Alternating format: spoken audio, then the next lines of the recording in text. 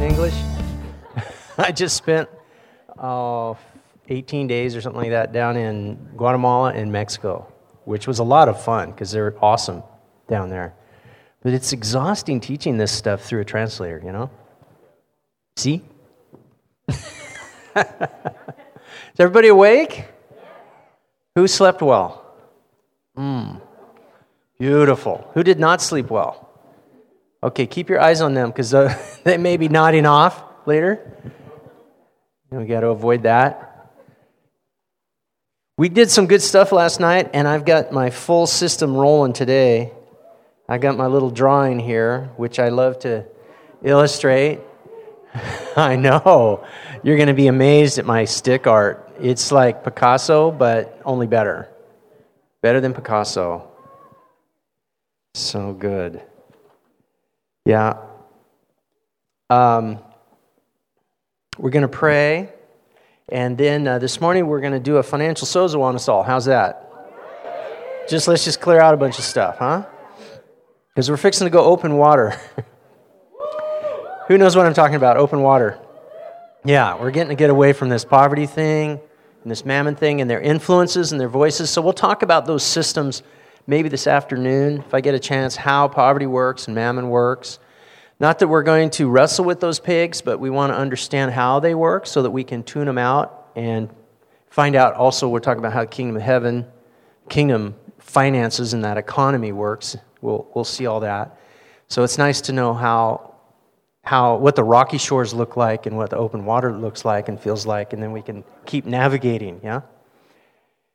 So I need to begin with my prayer. You remember what that is? Yes. We see the Lord high and lofty, and the train of his robe fills the temple. Father, this is our prayer again today. We're so grateful for you and our salvation. Jesus, just think about that for a minute, would you? Just think about how good it is to be saved and going on your way to heaven and working out heaven on earth right now. God, we're so grateful for that. Thank you for your Son. Thank you for our salvation. Thank you for washing us of bad ideas and mistakes and sins and addictions, God. Thank you, Father, that those things wash off of us and you see us clean like Jesus. Thank you for that, Lord. We just scrub under the fountain of your salvation. Thank you, God. We thank you for your Holy Spirit. We're so grateful for his great wisdom, his leadership, his comfort, his tutelage. Thank you, Father, for your Holy Spirit. And thank you, Father, for you who gives us identity. You protect us and you provide for us. We are safe under your wing and we hide there, God. We're grateful. We just stir up gratitude tonight, reminding our souls of who we are dealing with, who we serve. Father, we ask that you'd put those angels, put them back on assignment all around us, above us and below us, facing out to defend us from the enemy and any strategies of the world to distract and confuse, to discourage, to dishearten, to mislead. All of those things, we block them out in Jesus' name. And Father, in this place, we do our house cleaning. We bind and loose the way you told us, the way Jesus meant when he said, what we bind on earth will have been bound in heaven. What we loose on earth will have been loosed in heaven. We do that now. Things that don't belong in heaven, we bind those right now and put them in your mind. What would those be? That would be distraction. That would be flesh. That would be sin. And that would be even exhaustion. That would be disinterest or hopelessness. There is a list there, and you may know them. Get those gathered up. Help me do that. We clean up this room right now. We bind those in Jesus' name and set them outside the doors, between the legs of the angels. We just reach through and drop it. And Father, inside we loose thy kingdom come, Thy will be done on earth as in heaven. God, every virtue that you have made normal in heaven, we say make it normal here. We loose it. Things like revelation, refreshing, inspiration, hope, motivation, enthusiasm, perspective. God, there's more. We just ask for it all. We ask for it all, God. We ask that you'd loose that. And finally, we ask that you would come in, Father, Son, and Holy Spirit. You'd walk through the door. You would move through this room in your robes and royalty. And that you would come and sit beside us through these aisles and rows. You would just wedge your way in right beside us, Father. Just bump us, just knock us around like a good daddy and his little child. Be here with us. Invite you. And we pray this time would be inspired. We ask for your great will to be done. We pray that, Lord, you would give me the words and the mind to say what needs to be said, what you would want said, and Father, that you would plant in their ears and their hearts the things that you care about. Let it grow in us big. In Jesus' name we pray. Amen. Awesome. Well, we had church. Let's go home. Fun. Okay. Who was not here last night? Where were you guys?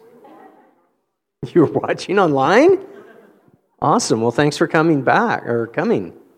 Appreciate having you. So, if you weren't here last night and you weren't watching online, so you don't know what I'm talking about or who I am, raise your hand. There's a few. Okay. Last night, I had one hand tied behind my back. I didn't have my drawings here. But just in a very short moment, I'll illustrate a whiteboard up here. You guys remember that who were here. That was my whiteboard right here. That's a cycle that people fall into around the subject of money. Money is a spiritual power, and power always exaggerates whatever's in your heart. So what we're going to talk about today is really the heart. I'm going to move down here. We're going to talk about this powerful illustration. Here it is. Brace yourself. You see it? That is a blender. That is a blender without a lid. And what happens when you have a blender without a lid and you add power? Stuff comes out. See, God played a joke on us, and that is that He made our hearts like a blender, but He didn't give us a lid. Money is a spiritual power, and it exaggerates whatever's in your heart. You're never going to fake that test. You're not going to resist it. Money is going to exaggerate your heart. Now, some have concluded then that money must be evil because we don't want what's in our heart coming out. But that again is a bad decision because God is not shocked that money exaggerates our heart. He designed it to exaggerate our heart. So just to get this theme thinking here for a moment, let's just follow this theme. God wants money to exaggerate your heart. That's where philanthropy comes from, generosity. That's where generational virtues come from, legacies. That's where capital is turned into better lives, a better life for people. That's where creation comes from and inventions. So God wants money, He wants every form of power to exaggerate what is in your heart. The difference is He wants Jesus in your heart and not a bunch of junk in our heart, right? So when God blesses us, it's like Him putting His finger on the next button on the blender, right? And stuff's going to come out. Okay. We're off to a fast start. Let me finish this illustration up here. This cycle, I said last night, over time, we can go around and around. This is a person who gains and loses. It's a person who has artificially created, well, not artificially, but they are experiencing a limit to how high they can go with money, with power of many forms. And last night I talked about there's lots of kinds of power. Money is power, celebrity, influence, authority, beauty. So when a person gets these things added to their lives, it tends to turn on their blender. That represents the high point in the cycle. If they carry it, they don't rotate back down. They create a flat spot. If they don't carry it, they go back around the mountain. So if you look at this over time, this becomes a cycle like this. This is a lifestyle that has an experienced lid. It can't get above a certain amount. This is super common in the United States, in fact, most of the world. We hear and read stories about people that break through their ceilings. I have the privilege of interviewing and doing coaching with some of these people. I had one guy that broke through his lid. He was telling me, it was pretty sad. He's a Christian guy, and he says, I really need help. This is a financial sozo, and he wasn't in California. He was on Zoom, so I do these around the world. This guy gets on there, and he says, I said, so why are we meeting? He said, well, I have a lid that I need to break through. I can't get through this lid. I can't seem to make more than about $80,000. And I said, I'm thinking, yeah, man. And then he said, a month. And I went, oh. Yeah, man. I'm like, yeah, me too. I have that ceiling too. I can't seem to get above $80,000 a month. Poor me. So I tried to get him to adopt me, but he wouldn't do it. I thought that would solve everything. Let me help you out, man. You poor baby. $80,000 a month. You poor thing. Well, actually, he is a pretty cool guy. The reason is he wants to make $100 to $120 a month because he's a church planter. Yeah. And I'm like, oh. He said, I need to break through this 80,000 ceiling, but I don't know how to do it. Now, we hear stories of people that do. They pierce through this ceiling, and like I do too, I hear these guys that have these spectacular climbs, big breakthroughs in stocks and investments. They end up with a home that they bought 40 years ago, and they sell it for 100 times what they bought it for. You know, opportunities come up. They build a company, and somebody comes along and buys it, and they come in with millions out of this thing. And all of a sudden, so something propels them. They jump a few buttons. Either way, their blender goes off, right? But what I've noticed is a lot of those people, they just have a bigger circle. It's more like this. You know, they have these spectacular climbs and these just magnificent disasters. And they just have the same thing. They just have a higher ceiling, right? Lots of these people that have real big breakthroughs can't carry. They don't carry their wealth. In fact, if you look just statistically, most Americans in their lifetime, earnings from working in America, we earn usually between $1 million to $3 million in our life, in our working life. The average American, the average. I'm not counting those dudes that have those nosebleed breakthroughs that, you know, earn $10 million in one deal. But although I bet you for most of them, with some exceptions like Warren Buffett and some of these amazing people that we have, most of these people have that, but if you look at them over time, they don't carry it either. They lose it. So this is a chronic problem in America. You can see this because if our average earnings in a lifetime for Americans is between $1 and $3 million, and then you look at the average net worth of a home in America, the average person in America has, credit card debt in somewhere in the order of $25,000 to $30,000 per person. Per person in the United States. And that number fluctuates all the time. You can probably go out and find it now. It's probably somewhere in the high 20s. I think that's per capita. That means even babies. So in other words, they're dividing it up amongst the entire family. Okay. And I don't think that includes their home mortgage. Either way, if it's exaggerated, I apologize. There's no need to exaggerate.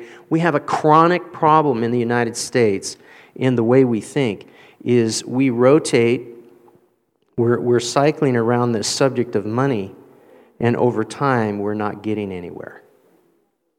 And so what we have is a culture that really focuses on the climbs and then quietly suffers the decreases, right? And then we climb really hard because we're workers. I mean, I am a worker, man. I grew up on a farm, on a ranch, and I just get work. I started working probably as soon as I popped out of my mom. I just started, give me a hoe, a little tiny hoe, and I just started working away. So Americans, we get work. How many people in here work? Yeah, man. We got work figured out. We know how to climb. We know how to get up every morning, and even if we dislike our job, we can muscle through. This is not our problem. Now, this may become a problem for our millennial brethren. I'm sorry, that was a mean thing too. A tease to my millennial friends. Yeah? Millennials? You know what a millennial is? They're the most awesome generation we got going. They're the hope we have. That's right. A lot of people give them grief, like I just did. I tease them. I have two millennials, just so you know. I have two sons. They're 28 and 24. But a lot of millennials are late starters, and they don't value money. They value other things. And so they're like looking for a reason to get out of bed every morning. And so until they get a reason, they just stay in bed. Okay? I'm like, kind of jealous, Why didn't I think of that? Shoot. But what I love about millennials is once they lock their heart onto a cause greater than themselves, this is what they're lacking. When they lock onto some reason to be alive, when they answer the question why they're on the planet, they're ferocious, man. And I'm watching my two sons, and they married these beautiful girls. I have two beautiful daughters now. And it's so fun watching how ferocious they are and fearless. I'm not really worried about tomorrow. What I'm worried, meaning that America's future with the millennials doesn't worry me. Those dudes, we just got to get them pointed at Jesus. There is a little span of time right now that we need to seize, and that is to make sure we are attaching a reason behind everything we say and do to something greater than ourselves. Now, we're talking to the choir here because we know our greatest model is Jesus. But bridging that Jesus ideology to our money is what we're going to kind of work on a little bit today, okay? Last night I said that there's a victim and a villain. There's the poverty and mammon, and that the enemy has a strategy to keep the church occupied between these two poles. Does that make sense? Who doesn't know what I'm talking about? Raise your hand if you don't track. Okay. I used these stanchions last night. One represented the island of poverty and the mindset around lack and victimization.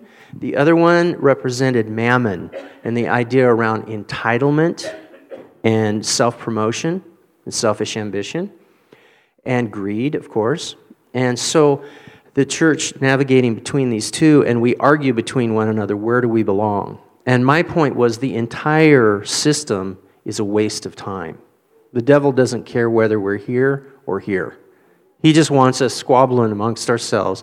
And whatever we do, don't get in the open water. That's the enemy's plan. So I would say, I would call the poverty victim, I would call mammon villain, and I would say that those two characters are in every great piece of literature. Every great thing ever written has three characters. A victim, a villain, and a hero. And the victim has always got an excuse, which, you know what? It's super fun being a victim because you always got an excuse for everything. I mean, it's comfortable, man.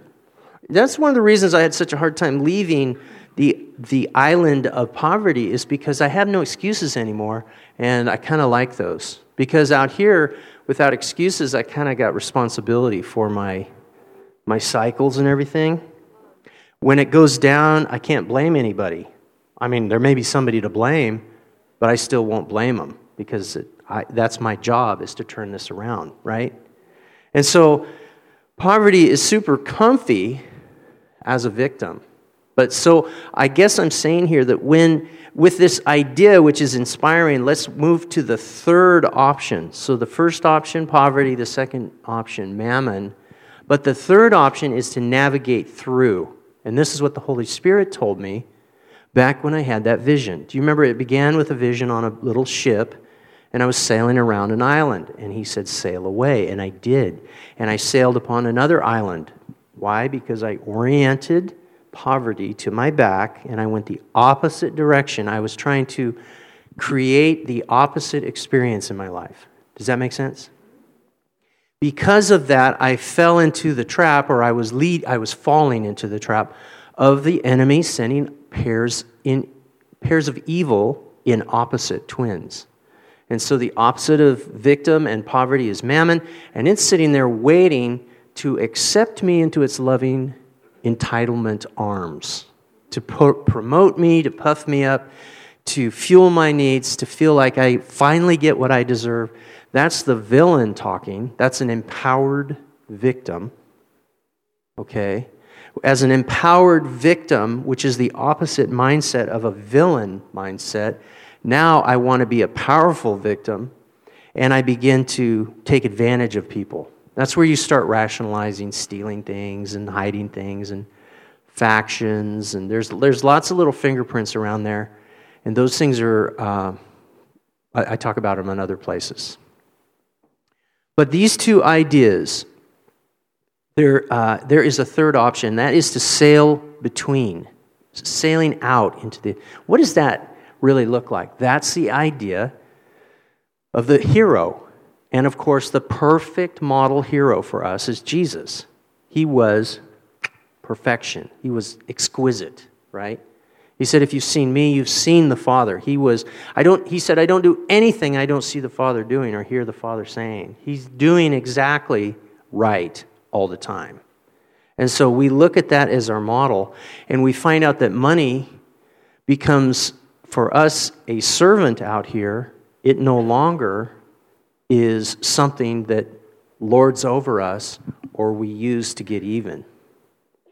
This is super important because once we navigate into the open waters, we will be unfamiliar out there. Remember how comfortable it was over here? It's not very comfortable out here. So a little warning, and I have a hunch that many of you are already out here, but I just want to reiterate, if you're thinking it's going to be comfortable out here, it's not. If you look, let's go with the ocean analogy a little bit. You're in the food chain out here. There are things in the water that can eat you out here. Those are investments that consume you, that take your money away. Oh, that shouldn't happen to me. I'm a Christian. Well, I'm a Christian, and I've been in the ocean. I used to free dive, and I realize, I'm just going to be, saying grace before the shark eats me. She's, and the shark's like, oh, thank you for saying grace. And then, munches you down. You're in the food chain out there, and if you think that you're immune to that because you pray and you have your badge as a Christian, I think that's super naive. That's open water out here. And before you get out there and begin to invest, you need to armor up. You need to go to war. You need Psalm 144. It says that God would train our hands for war and our fingers for battle. That's the real thing out here. This isn't pretend. This isn't Disneyland where the hippopotamus doesn't do anything but open its mouth and spit water at you. No, it actually is a hippopotamus, and it really will bite you, So I'm trying to extinguish that naivete that us Christians fall into and just become slow-moving targets out in the deep water. Let's go a little farther. The deep water has big waves. It has hurricane-force winds. It has seasons of doldrums where there's nothing happening. You know what doldrums are? Those sailing ships would get out in the middle of the ocean and the winds would stop for weeks and they would just float. And people would go crazy out there. It's a real thing. So the open water is real. It's a real threat. It's a thing that you actually have to armor up for and walk into with your eyes open and your sword drawn and go to war. Okay? That's investing. That's wealth building. And that's super fun stuff to talk about, but let's just back off a little bit because we want to really understand how to get into the deep water and sustain when God begins to bless us. We're still working on capacity. We're not ready to work on how to kill and eat. Does that make sense? How to be an open water hunter. And I want us to be. I think it's in the Bible. I think there's a lot wrapped up in that idea where the Bible says that I want you to be as shrewd as serpents, but as innocent as doves. I think you can do it. The villain has a hard time separating shrewdness from evil motivations. But Jesus doesn't. Think about it. He's sitting out there and people are conspiring against him and he just calls them right out, but he isn't coming after them out of an evil heart. He's being truthful, he's being accurate, he's correcting, he's rebuking, rebukes Peter. So we don't have to be this soft, limp thing out here, this person that has no backbone. Okay? We can be tough and we need to be tough. But let's finish first the conversation around capacity. Because capacity is the crisis that is our biggest threat. We have the ability to gain and grow. In other words, up to our artificial lid, we are demonstrating capacity. That's why God can bless us with good ideas, bless us with strength every morning. We get out of bed, we do our work, our jobs. That's that part where we're faithful. And we keep coming back to that lid. That happens over and over and over. This can also be generational. Okay?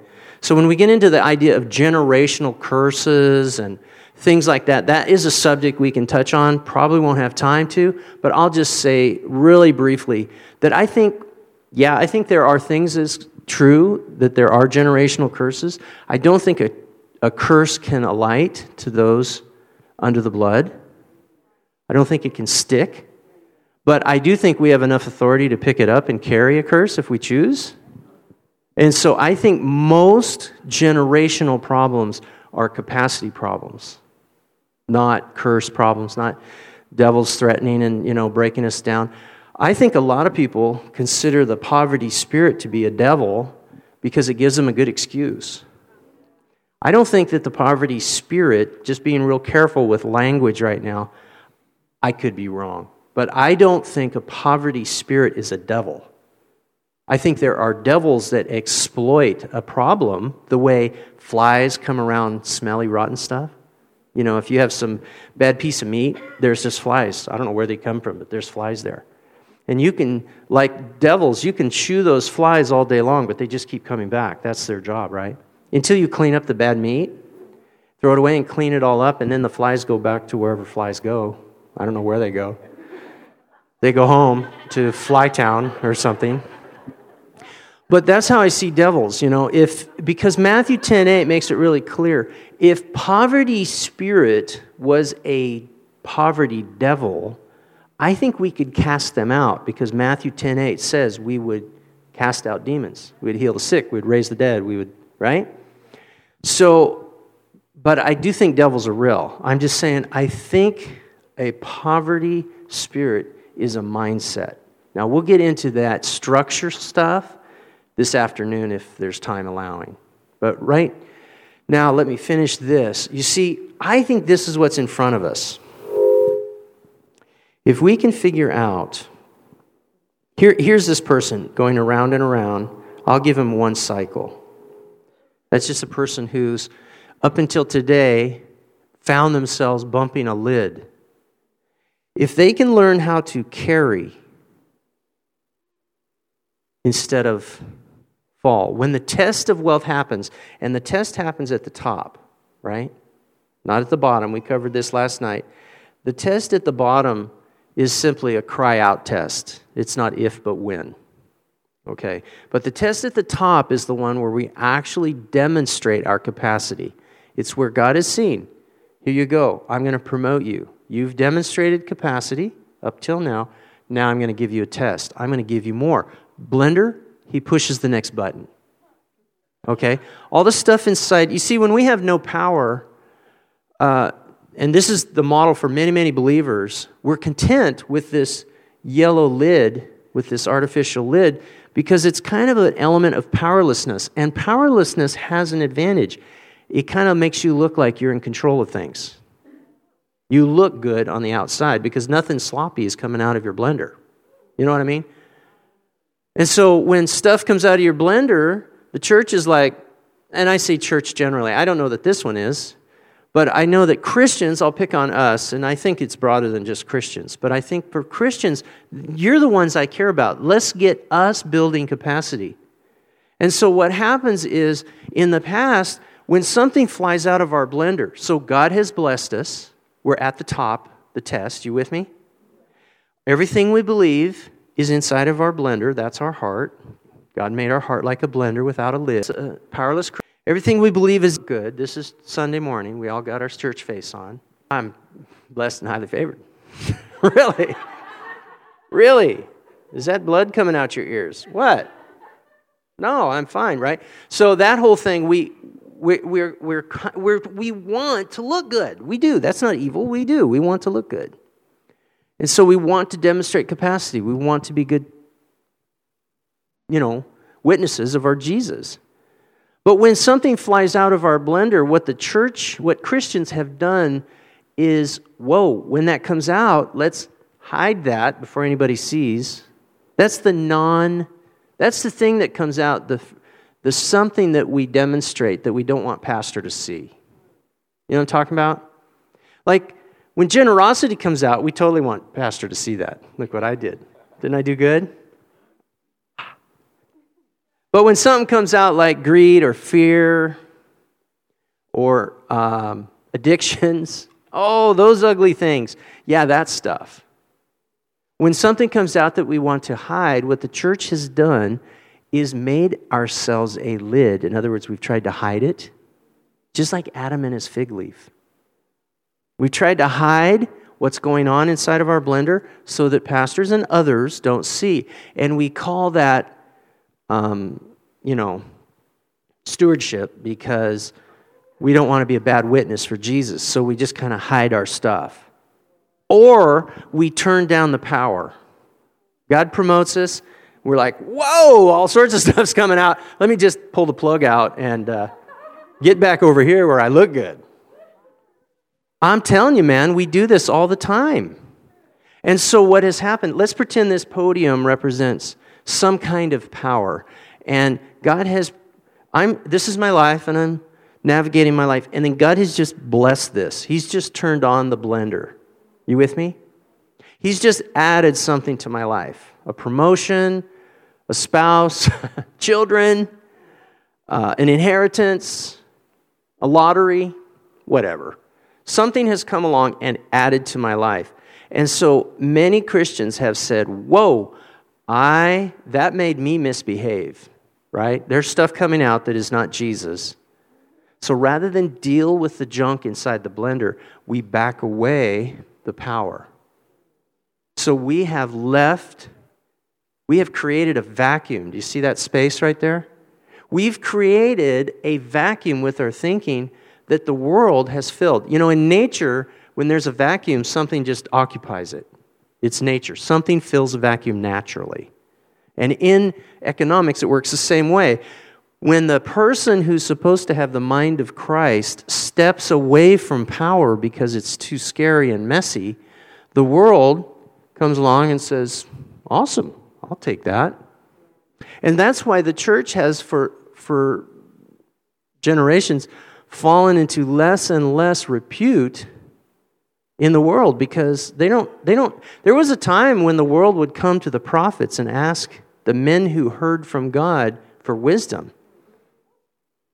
It's in the Bible. You can find it. Nebuchadnezzar, Pharaoh.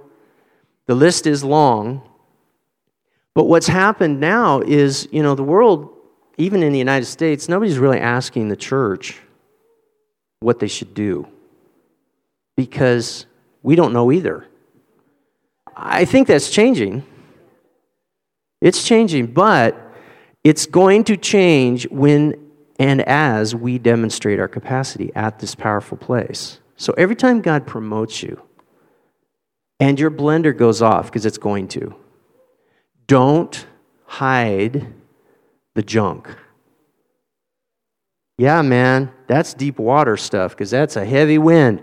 When you start throwing all sorts of goop out on the walls and pastor's like, what you doing there, brother? You're like, I don't know. Let me clean that off. Wow. I don't know where that came from.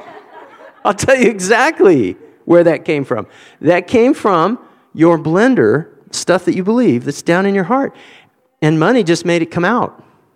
It's supposed to do that, except it's supposed to be Jesus. So you can see our goal is to pull out the junk that's in our hearts and put Jesus in there. Okay? So this is what we're after this morning. And let me just check my time. Oh, yeah, we're doing great. What we're going to work on here is talking about capacity, faithful in little, right here. Because, see, when you're faithful in little, God has a tendency to promote, which is going to bring you to a new test, which, if you can demonstrate capacity, God's willing to bless you again. And you begin to see this illustration, which looks a lot like a kingdom with no decrease. That's what a kingdom economy will represent. What will illustrate is a glory-to-glory experience. Does that make sense? Now, it likely won't be as pretty as that, because we are not as pretty as Jesus yet.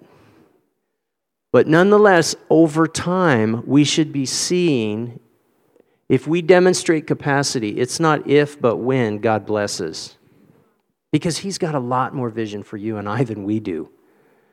And He's like, come on, son. Come on, daughter. Let's get out here. Let's get in the open water.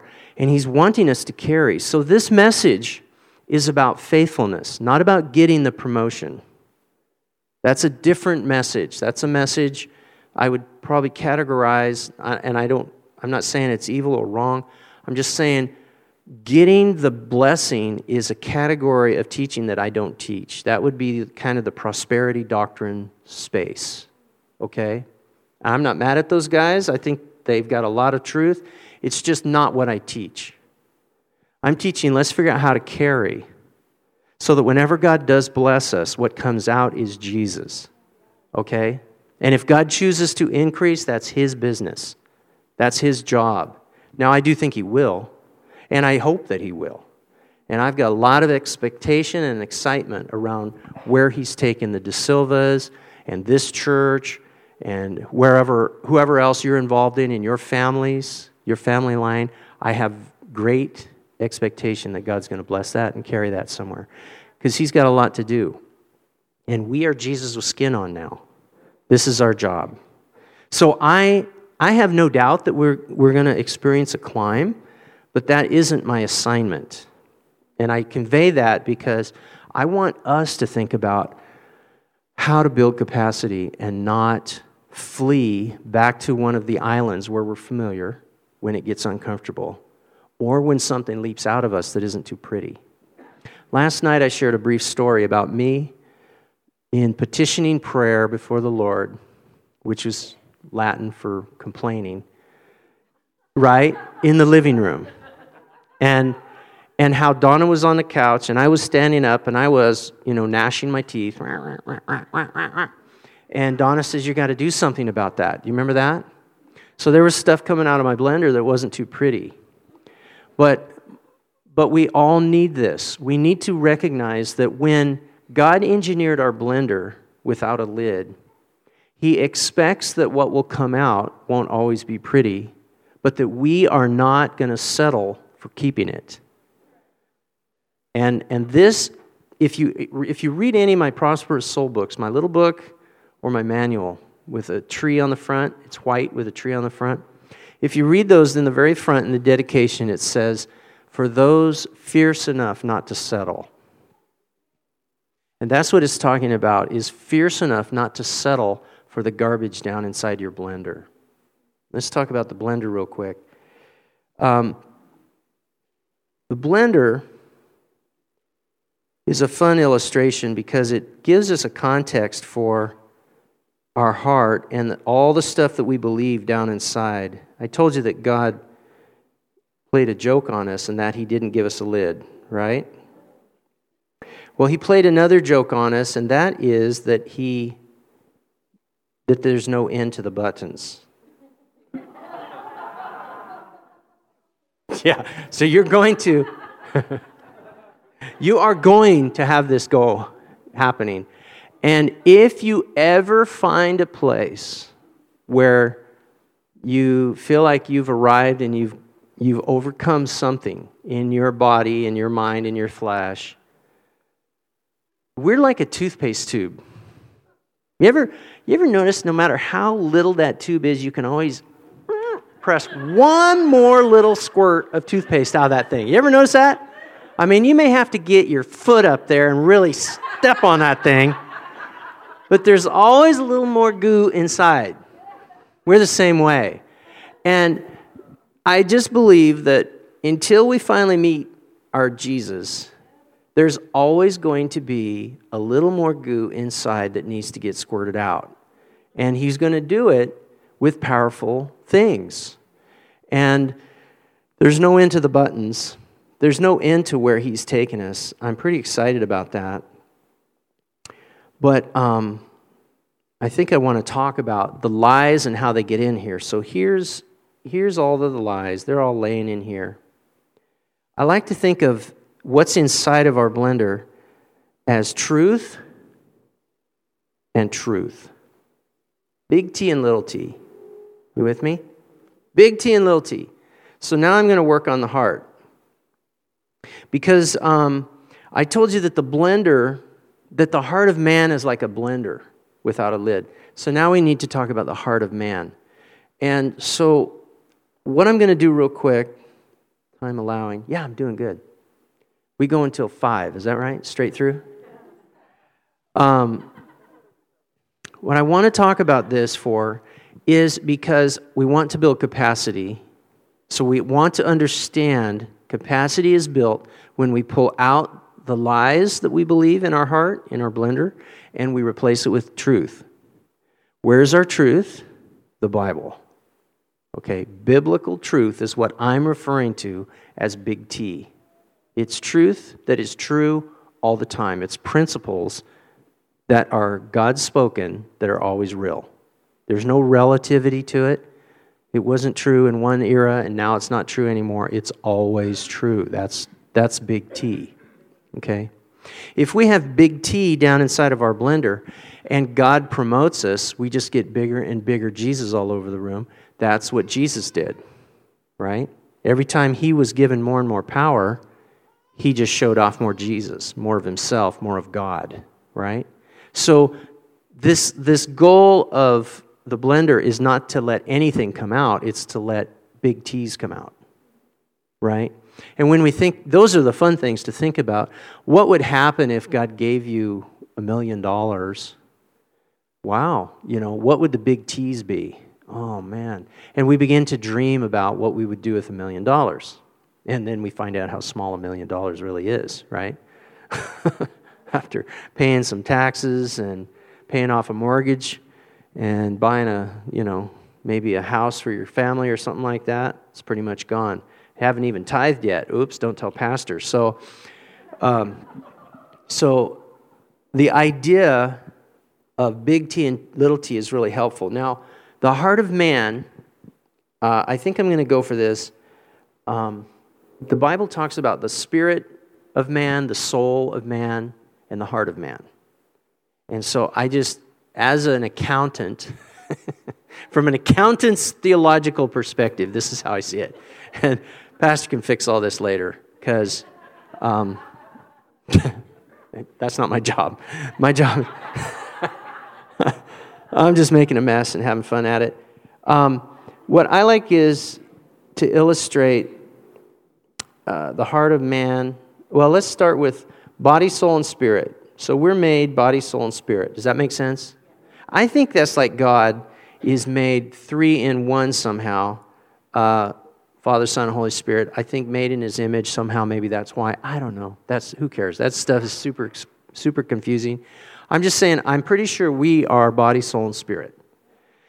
In other words, the soul and the spirit are invisible, but nonetheless they're separate, and somehow they're inside of us, and the body is the obvious part. So let's get rid of the body and just talk about the soul and the spirit. They're invisible, but we think they're in there. The Bible refers to them. And then it has this comment, the heart. So what I'm going to do is pull on some, I dig this stuff, these rabbis, Jewish rabbis. You know, if you had 10 rabbis in a room, you could get 11 opinions. Did you know that? So they argue about everything.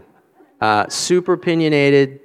But what they generally all agree on over long periods of time is that the heart is the combination soul and spirit. So if I was going to illustrate this really crude, I would just say that is the heart of man. Does that make sense? And true or not, I like this because it's kind of useful. Now, I think that the soul, let's put the soul here, and let's put the spirit here. Now, these two are overlapping a little bit. You see right in here, there's a little bit of overlap, and that's because the soul and the spirit are agreeing at some point. So let me back up. I think that the soul is the mind, the will, and the motions. Who's heard that before? I really like that definition.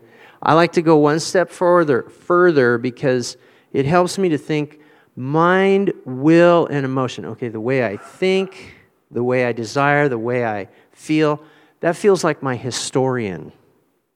It's the part of me, my sentient self, that has been studying the world since I was aware, since I woke up as a baby. Does that make sense?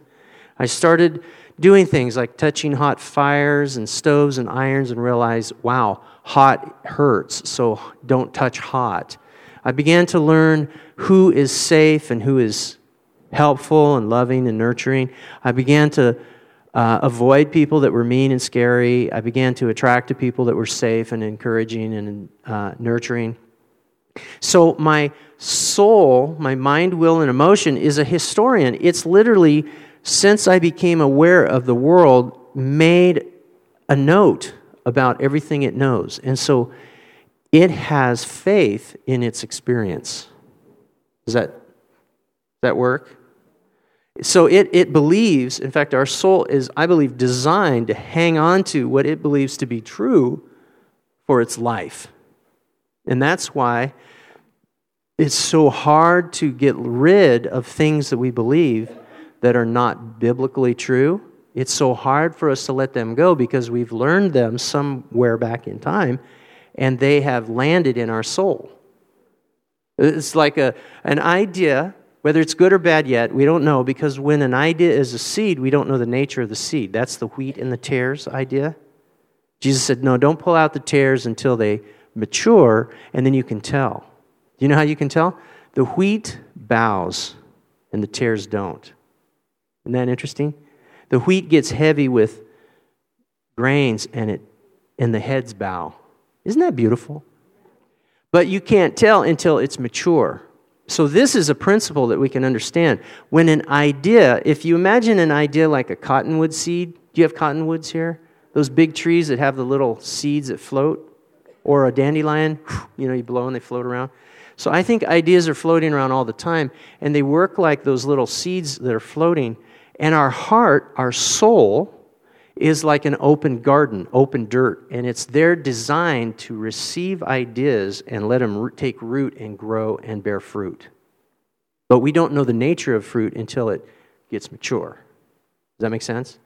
So when we're little, we collect all sorts of stuff. And here's an example, a true one that happened in me. I was a little boy, about 6 years old, and I was in my grandmother's kitchen. It's a true story, and I was banging on a pot. I was hollering and shouting and attacking somebody, no doubt, in my mind. Kind of like Hobbes